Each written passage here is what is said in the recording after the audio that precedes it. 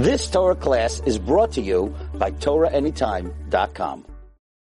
The Torah tells us about the story when Yaakov ran away because Esav, for the fear of Esav, and he was told by his mother to go get a wife for himself in Padan Aram back to her family's country. He arrives there in Padan Aram.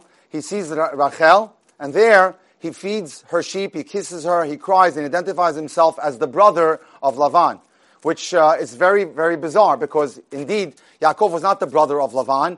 He was rather the nephew of Lavan. Why does he identify himself as the brother of Lavan? Because he wanted to tell Rachel, let's set the foundation for our relationship.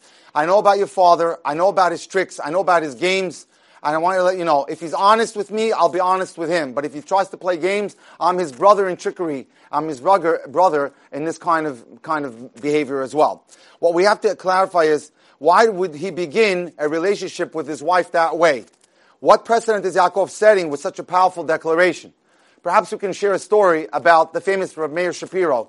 This week, we were privileged to sit in MetLife Stadium as we celebrated the Siyum HaShas, this great thing, the Daf HaYomi cycle, which takes 7.5 years, that was originated by this brilliant man, Rav Meir Shapiro. Rav Meir Shapiro was a Rosh Yeshiva, one of the most beautiful yeshivas in Europe. It was one of the most intense yeshivas in Europe, and as well, he was also on the Polish Parliament. And when Polish Parliament was called to session, he was there standing in the lobby of the Parliament.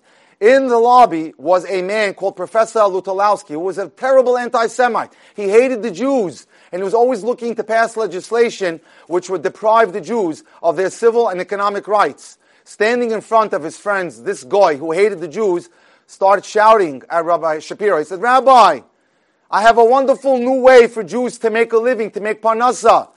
The Jews can skin dead dogs. Rabbi Shapiro shot back. He goes, impossible. The representatives would never allow it. The professors looked puzzled. Whose representatives? The Jews? No, smiled the rabbi. The representatives of the dogs. The people that are responsible for the dogs would never allow that for the Jews. The man was flustered.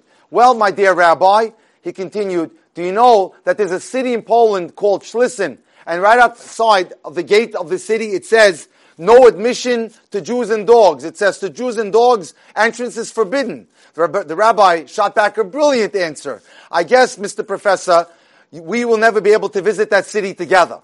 Because now he was calling him a dog. Needless to say, that man never said an anti-Semitic word ever again. Yaakov knew he was about to start his life now of building the Shiftei Kal, the 12 tribes. He knew that he was going to be the progenitor of the nation of Am Yisrael. And that in order to start, he'd have to be able to do this right. So he was telling Rachel, I know that I'm going to have my challenges with your father. So let's set the situation clear now. If he's good to me, I'm good to him. But if he's going to try to play games with me, I'm his brother in tricks and games. And that's how we have to realize. We have to always have our guard up. And we have to know what is our game plan in dealing with the Gentiles. That we know that Hashem is with us and Hashem will never forsake us. Thank you. You've just experienced another Torah class brought to you by TorahAnytime.com.